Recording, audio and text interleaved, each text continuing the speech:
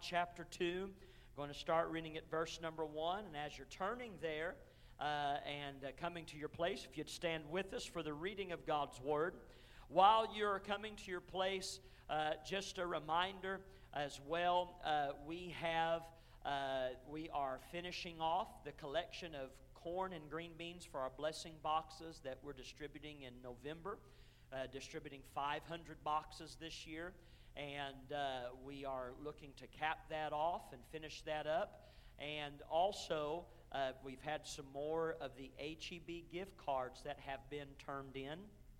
And what our challenge is, our goal is we give a $10 HEB gift card to each family, or it goes in every box that comes through. So 500 of those. And if just for the fact of quick math, you don't got to break out your calculator or use your fingers or toes, but by the time all of those donations come in by November, that's $5,000 just in gift cards that is going to be going out. I want to let you know of something that the Lord did here a couple of weeks ago. I had our quarterly meeting with our CPA, the church's CPA, here in Beaumont. And we normally start our meetings, Mr. Cliff asking how things are going with the church and just, what's going on, what projects are taking place, all of those things. I was telling him that we were upping our goal for our blessing box. I was telling him what we do with the blessing boxes and what we give out.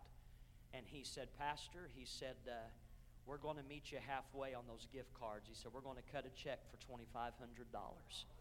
And so we thank God for that. And I know the Lord will bless Cliff and the Cabot, Turner, Weibel, CPA firm. And they have been a blessing to Victory Temple. And they have been very generous to us on more than one occasion, and we thank God for this. So we want to do our part. We want to meet our goal there, and so it's halfway of an effort as far as just meeting that, and then he's going to match that. And so anyway, thank you for all that's been done, all that's been given, contributed thus far with the blessing boxes. I've had a few people ask what was left on corn and green beans. I'm going to give you those totals today before we leave the fellowship, so that way you know. I think there are some folks that the Lord's just put it on their heart. They want to just do their best to finish it off. And so thank you for that as well. We appreciate that. And your generosity makes these things possible. So anyway, I just want to share that with you. John chapter 2, starting at verse number 1. If you're there with me, would you say amen? And the third day there was a marriage in Cana of Galilee. And the mother of Jesus was there, and both Jesus was called and his disciples to the marriage. And when they wanted wine, the mother of Jesus saith unto him, They have no wine. Jesus saith unto her, Woman, what have I to do with thee? Mine hour is not yet come. His mother saith unto the servants, Whatsoever he saith unto you, do it. And there were set there 6 water pots of stone, after the manner of the purifying of the Jews. What this simply means is these were washing containers used for ceremonial washing. 6 of them that were there. And it says, containing 2 or 3 firkins apiece. And Jesus saith unto them, Fill the water pots with water. And they filled them up to the brim. And he saith unto them, Draw out now, and bear unto the governor of the feast. And they bare it. When the ruler of the feast had tasted the water that was made wine, and knew not whence it was, but the servants which drew the water knew, the governor of the feast called the bridegroom, and said unto him, Every man at the beginning doth set forth good wine, And when men have well drunk, then that which is worse. In other words, the worst wine was served after all the good was distributed. But thou hast kept the good wine until now. This beginning of miracles, somebody say miracles. This beginning of miracles did Jesus in Cana of Galilee, and manifested forth his glory, and his disciples believed on him.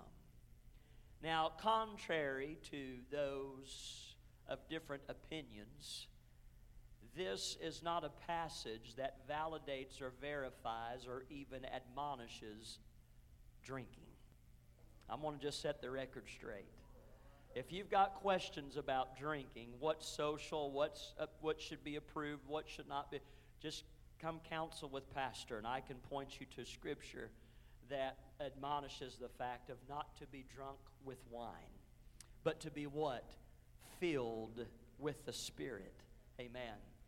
And so but I'm just going to start from the get-go here. This preaching on this is not up for debate in regards to those things, as some like to look at this and say, well, it's completely legitimate because this is what Jesus did. But we're going to look at some of the specifics of some things that happened in this.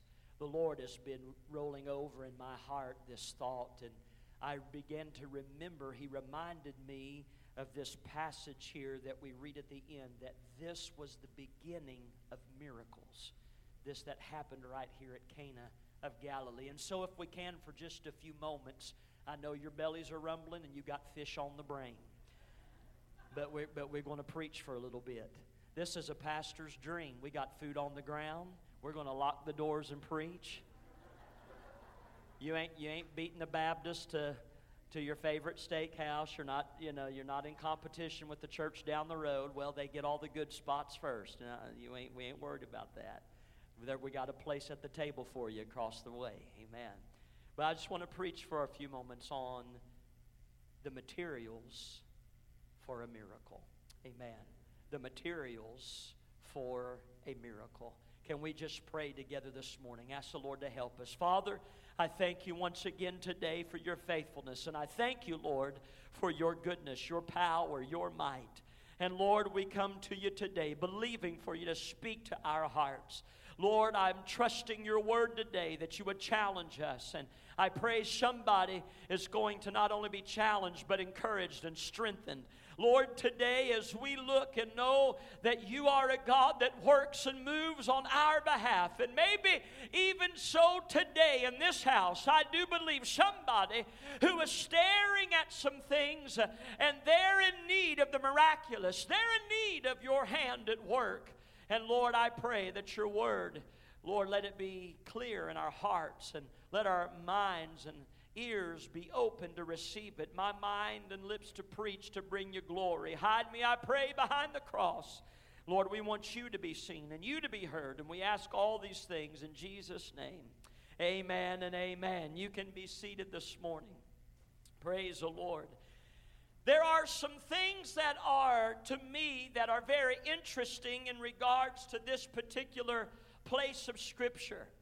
And it's not so much as to what miracle had transpired. We'll talk about some of the specifics in regard to this miracle, but it's a matter of, to me, it's a matter of some of the things that are, if you will, the particulars, if you will, the intricate parts that we sometimes, if we're not careful, when we read through Scripture, especially when we are seeing the hand of God at work and different things that are transpiring and how He's working and moving, if we're not careful, we can overlook some of what I call the intricate details.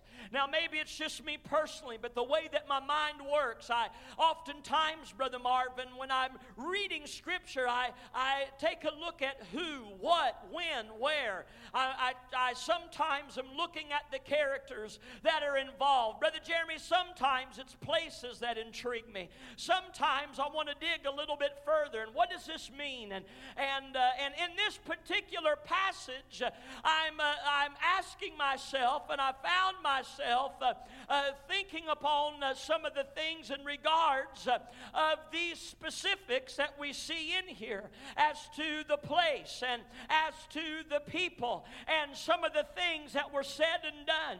And why was it that this right here, this particular wedding, these particular people, this particular situation was the starting point, the place, amen, ground zero, if you will, when the miraculous ministry of Christ began? As the Word of God tells us there in verse number 11, that at this particular time, in this particular place, that this began. This was the beginning of miracles that Jesus did in Cana of Galilee. And in result of this, we find, Brother Jerry, that it was for the fact that it manifested His glory. And we also find that in the manifestation of His glory, it provided further faith and His disciples to believe on Him. And so we're going to look at some of these things. I want you to understand is that when we are looking at peculiar situations that surround us, I know today that I am not speaking out of turn when we see that in this church building this morning and all the families that are gathered here, that there are things, there are specific things, there are burdens, there are questions, there are certain things that maybe right now you don't quite understand. There are some things that are going on in lives and in hearts and in families, in situations surrounding you that today, that today you are still, if you will, trying to catch your breath. And what I mean by that, trying to catch your breath because of events that has happened even in the last couple of days. We know how life is, and what I mean by that is that life changes in an instant. It turns on a dime. It can be a phone call. It can be a doctor's report. It can be a situation going on in your emotions. It can be happening with your child, your grandchildren. It could be your spouse. It could be your job. It could be your money. It could be situations of people that you love so very much and that you're tied to, and you see hurting and suffering and pain, disillusionment, discouragement. The list goes on and on. I say all of that to say this, is I believe with all of my heart that from the pulpit to the back pew of this church, from side to side in this building, there are faces that I'm looking at, and even though you may not say it out loud, maybe right now you can't publicly testify about it. Maybe right now you're trying to process it. Maybe right now it hurts too much to talk about it. But you would say, Brother Jacob, there are some things in my life that have been upended. There are some things going on. I need a miracle. There are some things that are happening that if I were to just be real candid with everybody, that I don't understand it. It doesn't make sense. That maybe even right now it's quite painful. That maybe right now I came into service this morning, and if I'm being honest, yes, I've been raising my hands. Yes, I gave in the offering. Yes, I have a smile on my face. But there are some situations that are happening right now that have shaken me to my core. Can I tell you, first of all, I want to let somebody know today, not because of the address of this building, not because of our pews or the color of our carpet, and not because of the legacy and history of this church, not because of who's holding the microphone right now, but I can tell you that maybe it was a fish fry that got you here. Maybe it was desserts that got you here. But nonetheless, I'm glad you're here, because in the meantime, when you came in and not knowing what's going on, I say all these things to say you are in the right place, for the God of heaven heaven to expose His power in your life and show you that He can work on your behalf. That He loves you enough to orchestrate this day, this moment, for His Word to be lodged in your heart, for you to come to the realization of some things, for you to be stirred in your faith, for somebody to grab a hold again of the fact that God is not abandoned or forsaken, that God hasn't written you off, or that God doesn't care about you. I don't know the intricacies of your life. I don't know what's going on. And some would say, well, Brother Jacob, you're just preaching in generalities. You're preaching to get an easy amen. You could take a crowd of 5 people and say something like this, and all 5 of those could identify. You're probably right. But I'm not saying these things to generate or garner a response from you. But here's what I do know. I got up this morning, and when I began to get myself ready, God began to challenge my heart and said, Jacob, you may not know it. You may not be aware, and I'm even going to step out on a limb and say this. There's some of you, the news hasn't gotten to you yet. The trial hasn't found you yet. But you need to know that there are materials around your life in the broken heaps and masses, in your tears and in your prayers, in your confusion and questions. I'm here to tell you there is material for the miraculous to take place, and that God wants to do something in such a real way in your life. If we can believe the lie that God is disassociated, disconnected, and does not care, the enemy has won another battle. I want you to understand that. If we believe the lie that God doesn't care, is disconnected, disassociated, that there's other things, bigger things, other situations for Him to deal with, and He doesn't have time for me, then I'm telling you, we are giving place to the devil. Amen. There was 3. You see, that sounds a little offensive, doesn't it? That sounds a little offensive. What do you mean? I thought giving place to the devil meant that I had opened myself, exposed myself to some kind of horrific sin, some kind of immorality, some kind of terrible thing. No, I'm going to tell you something. When we look around and we begin to doubt what God can do, when we begin to not believe His Word, when we will listen more closely to the voice of the enemy than we will the voice of God, I'm telling you, friend, you are giving yourself place to the devil. I just came to declare to somebody this morning is that there are some things going on that's a little bit delayed. There are some things going on that don't quite make sense. There are some things where it seems like the brakes have been tapped. There are some things where it seems it's been halted.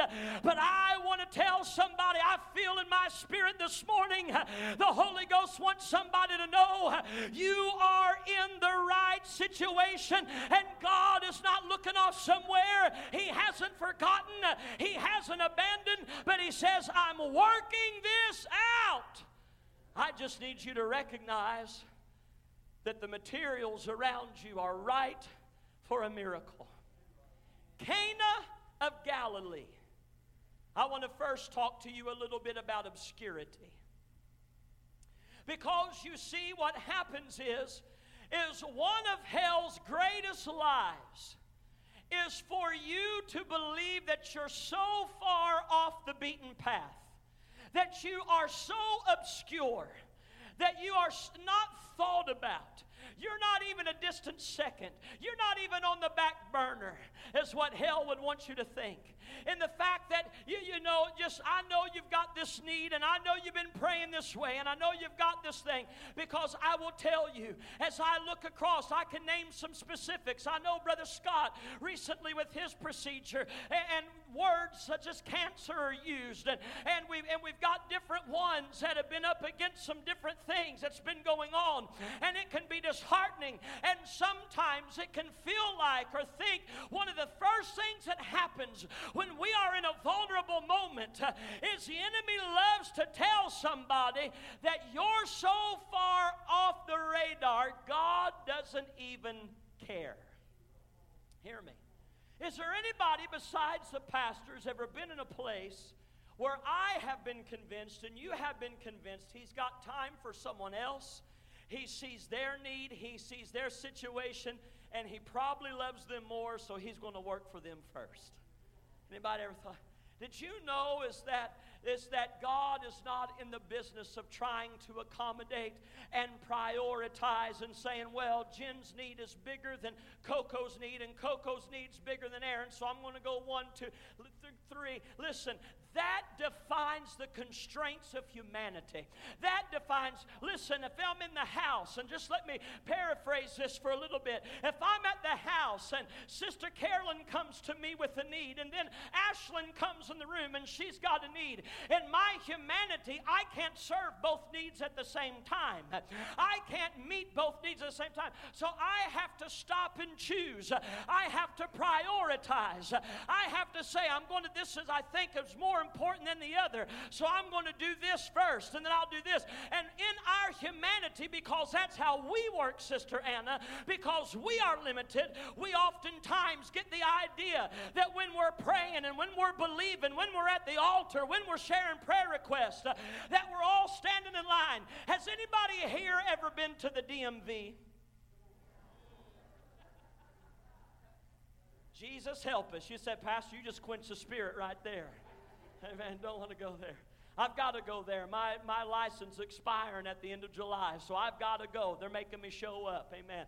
I looked, prayed, hoped for any way to do it online, but I can't. I got to show up. Amen. I got to get a new picture and all the good stuff. Do an eye test. I hope I pass. Amen. Got to do all the things. And I'm already dreading it because you know why? You go into a place like that, and what do they tell you to do? You got that little machine, and it says what on it? That's right. Take a number, find a seat, and then I'm sitting there, and you know how it is. Those systems don't even know how to count right. You're number 50, and it'll say 62, and you're thinking, what in the world? What did I do? And it flips, flops around, and then it's 13, then it's 24. I mean, it sounds like Common Core math to me. Whoever designed Common Core math, they developed that system at the DMV. And so you just, you got this stick and you're standing there and you don't know, do I get up? Do I sit down? Do I look? And don't you dare approach the desk. Don't you dare approach that desk. Because they'll look at you, what number did we call your number? We didn't call you. Well, but man, I'm 50, it said 62. Did I miss it? No. We don't have rhyme or reason, but we're architects of all this chaos. And so all I am there, Brother Tobin, is I'm just a number. I'm just a number. And we tend to think that sometimes I believe in our humanity that we're here lining up. And well, because the pastor's the pastor, maybe his prayer request's going to be answered first. And then we'll work down the way. And then he'll work down the way. I'm going to tell you, God does not have to look at one and say, well, this one I've got to do right now, and this one I can't. I got to wait till 6 months till I get some more power, until I'm able to process it. No, sir, no, ma'am. I want you to know He is Alpha and Omega. He is the beginning and the end. He is omnipresent, omniscient, omnipotent, and it doesn't matter what it is. You're not taking a number with Him. He knows you, Marvin Rich. He knows you, Laura Desai. He knows Jacob Smith, and He's God enough and able says, I can meet the need. I can work while I'm working over here. I'm God enough to work over here, and while I'm working back there, I'm God enough to do it up here. He is God. Hallelujah. Hallelujah. In this, I want you to understand, and so with Him, there is no sense of obscurity. But we look that in this, because we deal with obscurity. We deal with isolated places. We deal with out-of-the-way situations. Because for some of us, what you're dealing with today is something new to you. You might say, I've never been here before. My family's never dealt with this before. These are things, and can I just tell you, don't become one of those never-evers. Can I just tell you that? Don't be one of those that say, well, that'll never happen in my family. Somebody had shared something the other day, because when you say that, God will never ever you in the never ever way it's never ever been done before. Amen. I promise you. Don't be so high and arrogant to say, well, we're above that. We live so righteous, my kids won't. My spouse won't. That won't hit our house. That won't hit our family. That's a lie from hell. I'm here to tell you, we're human, we're fragile. There's all kinds of things that are going on. And what happens is we are dealing with some things that are brand new, some things that haven't showed up, some things you've been through before. But what happens is when these situations arise, it tries to isolate us, Brother James. It tries to push us into obscurity. You've never dealt with anything like this before in your life. You've never had these symptoms before. You've never been in this situation before. And in the beginning, I've watched this man, tears fall in the nursing home, in the rehabilitation, back and forth, switching out. How many facilities did we go to, Brother James? I mean, in and out and up and down, so many, ready for the cycle to end. And I promise you, this man felt like he was on the back parts of the wilderness, in a place where, does God really see me? Does God really know? Cana of Galilee, it was not the epicenter of Jerusalem. It did not have popularity and prestige. It was just a back little country town, Cana of Galilee. And I want to tell you that God used the obscurity of a little bitty town with a little bitty population and people that aren't even named in the scripture, and he would use it as the epicenter of where his miracles would begin. What does that give me hope for? I want to let somebody know, when hell pushes you in a corner and tells you God forgot your kids, your family, your marriage, your hurting heart, you need to let hell know, I am not obscure to my Heavenly Father. I am not just a number, but my name is written in the Lamb's Book of Life, and He knows me, and He knows where I am. Amen. Amen. The enemy loves to use obscurity to his advantage, and God will use obscurity as a material for a miracle. We see it time and time again, Brother Hemphill, in Scripture. God of using obscure men and women in obscure places, places off the beaten path, people that nobody ever gave a second thought to. And God would begin to work, and God would begin to speak.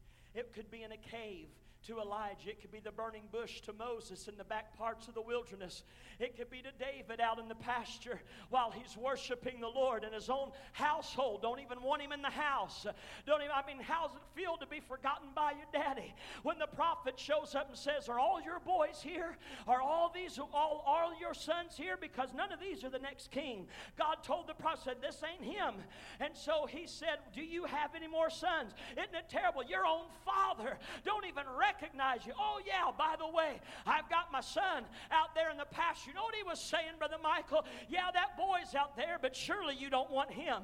Obscure places, Sister Kara, places of obscurity where you're sitting and waiting, when you're wondering what God's going to do, when you wonder when it's going to happen, when you wonder what's going to transpire. It might be obscure to you. You may not know it or understand it, but you've got to know God sees right where it's at, and He will develop you in obscurity. He will move in obscurity. He moves in the isolated places of your life. Oh, hear me. He moves in the isolated places. A wedding. Some folks, you can't pay them to show up at a wedding. Bless his heart, I sat at a wedding one time, and the preacher, the whole time he performed the wedding, he kept calling it a funeral. I thought, Lord, men, you keep looking right over here. Don't, Brother Tommy, you already got the gold medal. You want another 45 years. You just keep. He did the whole time. We're so glad you're at this funeral. Lord, would you bless this funeral? Lord, I mean, everything was, I said, oh man, this guy's not getting hired ever again. Amen. You could see the bride's neck turning red, I mean, the whole time. And she was not a blushing bride for the right reasons. It was all the wrong reason. Amen. But at a wedding, the Bible says that Mary, the mother of Jesus, was already there. This implicates the fact that this is stomping grounds. It's like home. It is believed that this was the wedding of either family or friends. Jesus has been out. He's been called. Come on to the wedding. Bring those disciples with you. You guys come. There he was. What you have to understand is that in the culture, the Jewish culture, especially during this time, weddings were not like how we do weddings now, to where there is a day. But you have to understand that these weddings oftentimes was a week-long celebration. There was events, and there was gifts, and there was different things that were done, and food, and all kinds of feasting, all of these things. The governor of the feast, the Word of God tells us, if you will, the one who orchestrated, who was appointed by the bridegroom to say, would you oversee this? Would you make sure everything is where it needs to be? Because to put on such a celebration, you have to understand that this takes coordination. This takes planning. This takes getting all the right things together, all the people together, all of those things. And so everything's got to be right because he don't want to embarrass the bridegroom. You don't want to start off the beginning of this new life with embarrassment, to walk through town and they're the family that they didn't have enough to make it through the celebration, that they were the family, they didn't have their ducks in a row. Oh, they must already be starting off with problems. Drama.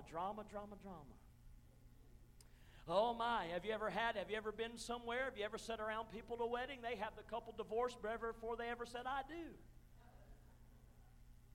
Because we're people, and people gossip, and people talk, and people want to pick apart all the things that are wrong. And the last thing that wanted to happen is you don't want to embarrass. And so all these things are going on. I want you to understand is that as these things are transpiring, here Jesus in this obscure place, we don't know the name. It's assumed to be family and friends because of the invitation that were there. The place, Cana of Galilee, like I said, away from the epicenter of Jerusalem, not a place of popularity. The people were nameless. We find that there's not 5,000 to feed. We find that there is no dead men to raise. He's not calling out Lazarus' name. There is no water to walk on. There is none of these things as to where it could be a big to-do. But what it does show is that there was a Savior that in the midst of obscurity, with the obscure place and with nameless people, He was willing to do the miraculous. And so here's why I say again,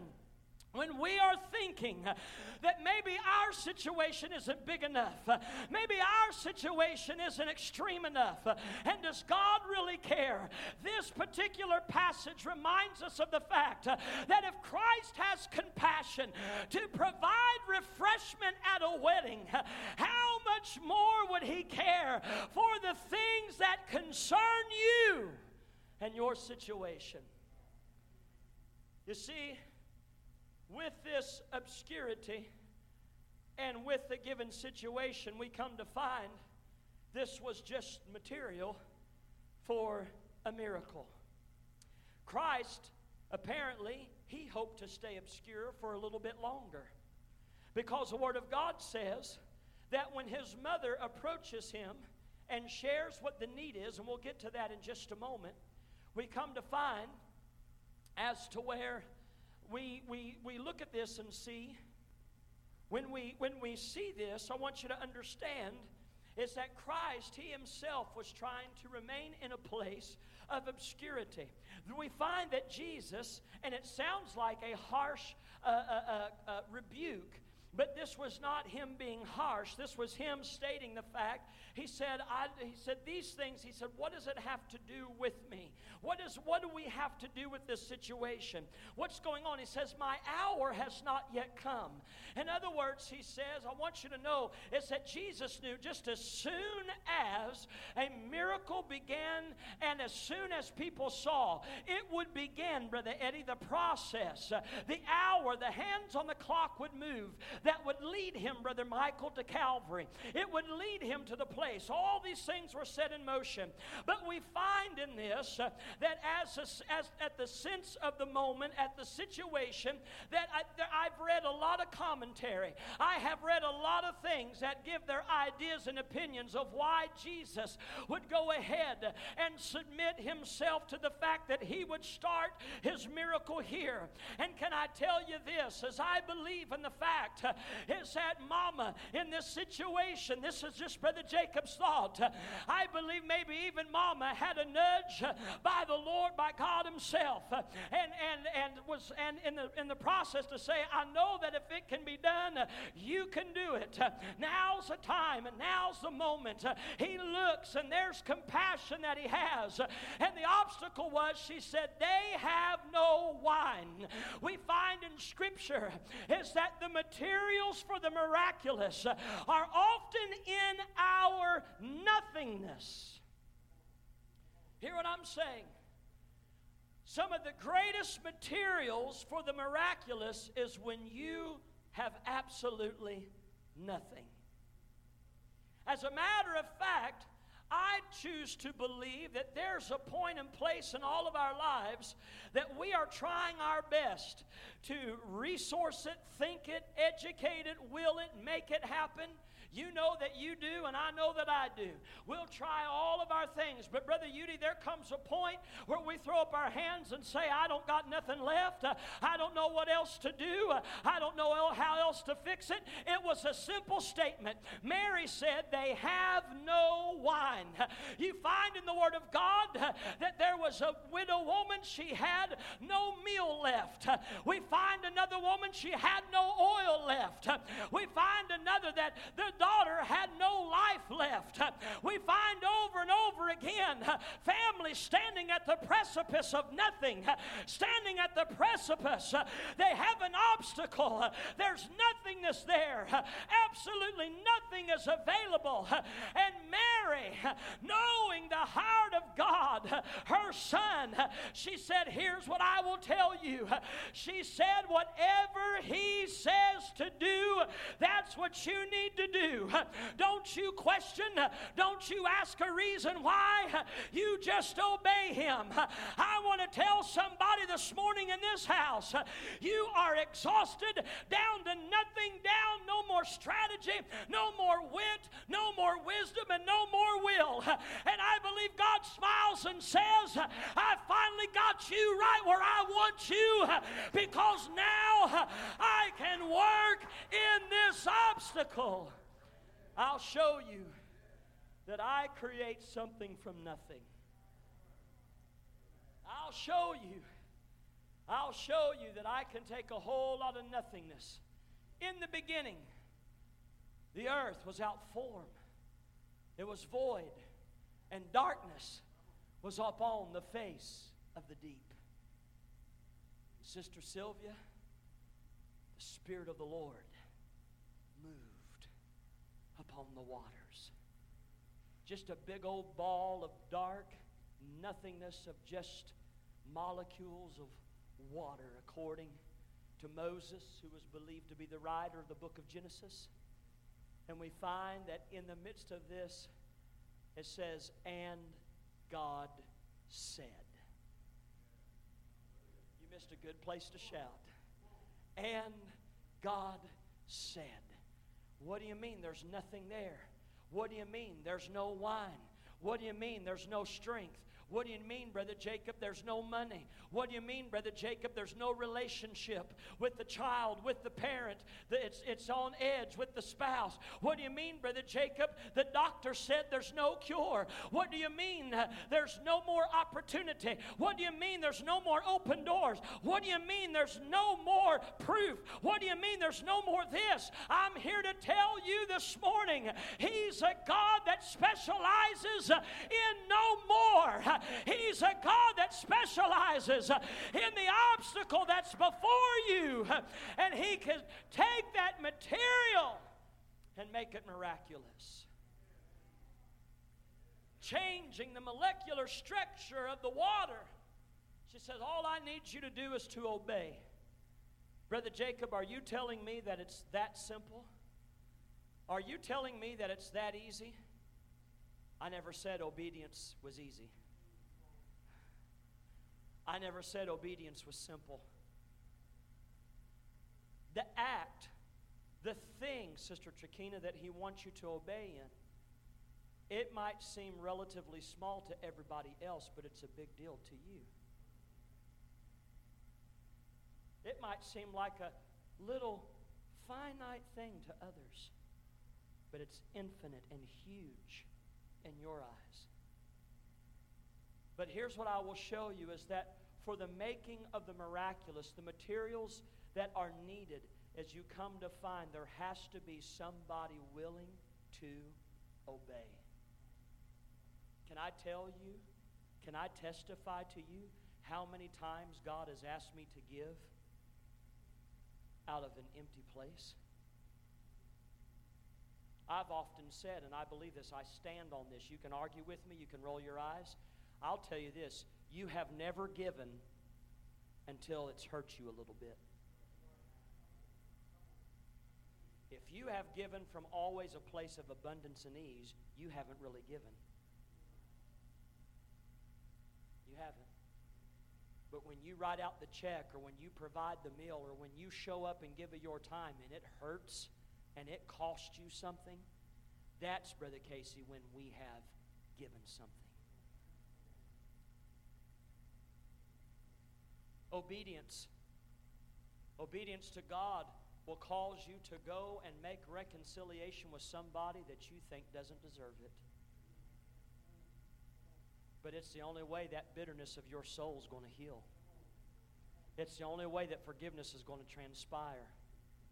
It's the only way that it's going to be made right. But Brother Jacob, my argument is, I didn't do it. God didn't ask for which side. He just said, do it. Maybe it's a phone call.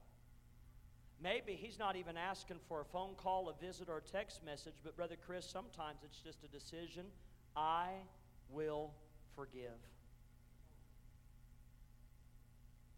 All of us, we can find all kinds of reasons. The people you're sitting around that right now you don't have any problem with, you could spend the next 15 minutes, and you think long and hard enough, you could pick somebody apart. You could find a reason to get offended. You could dig back in your mind long enough to the time they looked at you funny, talked to you weird, or didn't talk to you at all. You can go back in your family history, and maybe you've had cycles of abuse. Maybe you had a mom and daddy didn't love you right. Maybe you've been in some bad situations. I'm not dismissing or diminishing any of it, but I'm going to tell you this, that sometimes obedience to Him will put you in some places that are uncomfortable. But you know what it is? Brother Bobby, it's material for the miraculous. She said, whatever He says to do, do it. Just obey Him. When they brought in the pots of stone, filled it to the brim of water, listen to the words of Jesus. He said, draw now. Do it right now. Serve it now. Obey now.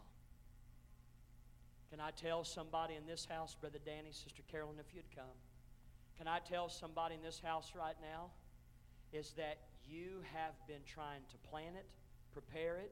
You're saying a week from now, 6 months from now, a year from now, I'll be ready. I'll get my head on straight. I'll have all my ducks in a row. I'm just going to tell you the God's honest truth. You will never get there.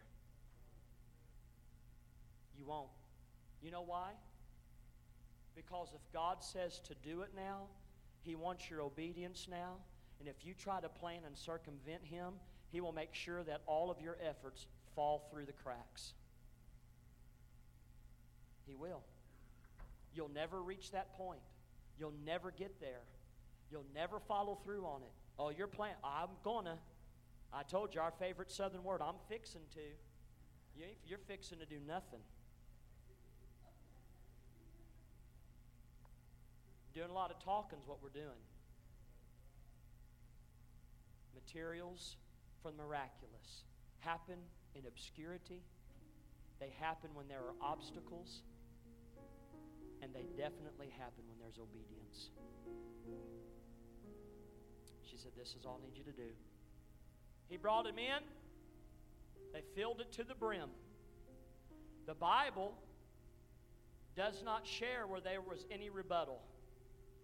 What? These water pots over here, this is used for ceremonial washing for the Jews. We can't use that. We can't do that. We're not reading anywhere where they argued. They took the words of Mary, set them up there, and they filled it to the brim. There's a million different ways you could preach this particular text.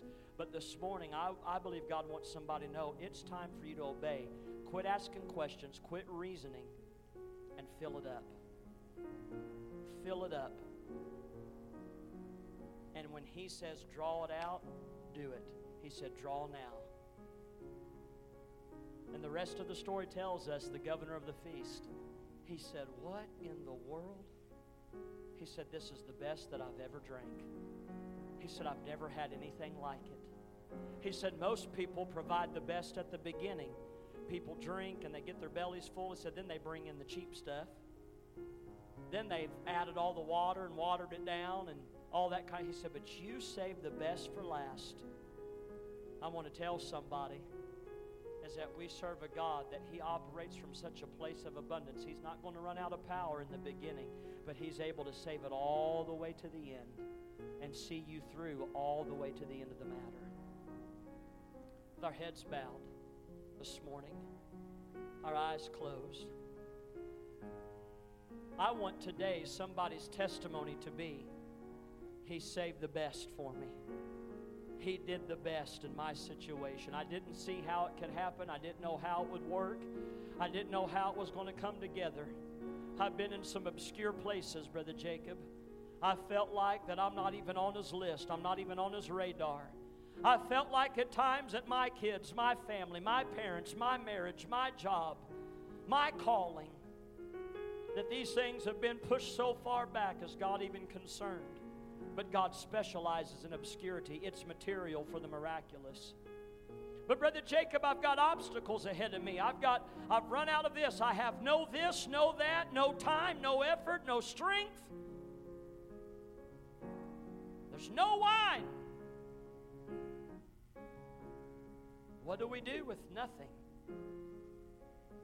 We're just left to obey Him. Whatever He says to do, do it. Holy Ghost, search our hearts this morning. I believe there are those on the precipice of the miraculous, but they have to be willing.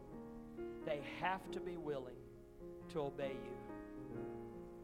Maybe some that have been wasting a lot of time trying to get everything in order. Some they've been kicking against the pricks of the Holy Ghost, the dealing of the Spirit, knowing what should be done but not yet doing it. Knowing what should be laid aside and not yet doing it. Knowing what should be surrendered and not yet doing it. I pray, God, get a hold of hearts today. Draw by Your Spirit. Lord, that the testimony can be, He saved the best for me. He worked on my behalf. He heard my cry. He moved when I had nothing. And I realize now that all of these were materials for the miraculous.